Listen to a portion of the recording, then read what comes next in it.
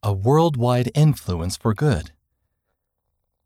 As prophets and apostles continue their ministry, their influence for good blesses many lives and fosters a worldwide spirit of service, cooperation, and hope. Here are some highlights of that ministry during the last 6 months. During the Tokyo Summer Olympics, President Russell M. Nelson posted on social media about the need to eliminate contention and about the value of friendship, respect, and cooperation. Elder Jeffrey R. Holland of the Quorum of the 12 Apostles joined in a global video conference originating in Windsor, England. Conference speakers discussed the mental and emotional health of millions of people in refugee camps. Elder Holland called for support to allow refugees to express the very religious faith that gives them their identity. Sister Sharon Eubank, first counselor in the Relief Society General Presidency and president of Latter-day Saint Charities, also participated in the conference.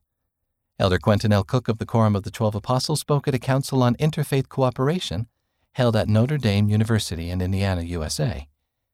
Elder Cook challenged summit attendees to stand as a beacon of belief and unity in a world that often devalues both. Elder Ronald A. Rasband of the Quorum of the 12 Apostles spoke at the G20 Interfaith Forum held in Bologna, Italy. The G20 nations make up the world's 20 largest economies. When religion is given the freedom to flourish, believers everywhere perform simple and sometimes heroic acts of service, Elder Rasband said. At the same forum, Sister Eubank spoke about the effects of hunger and malnutrition on childhood poverty. Change can only be accomplished by personal relationships of trust, she said. Following an earthquake that devastated Haiti, Elder Ulysses Suarez of the Quorum of the 12 Apostles spoke in a devotional broadcast to French-speaking members in the Caribbean, reminding them that faith unlocks the power of God in our lives. Sister Reina I. Aburto, second counselor in the Relief Society General Presidency, joined in the devotional and also virtually addressed members in leadership meetings and state conferences.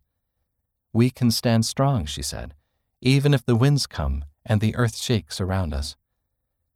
Elder Suarez also spoke in a devotional broadcast for youth in the Caribbean, reminding them that we need the influence of the Holy Ghost in our lives.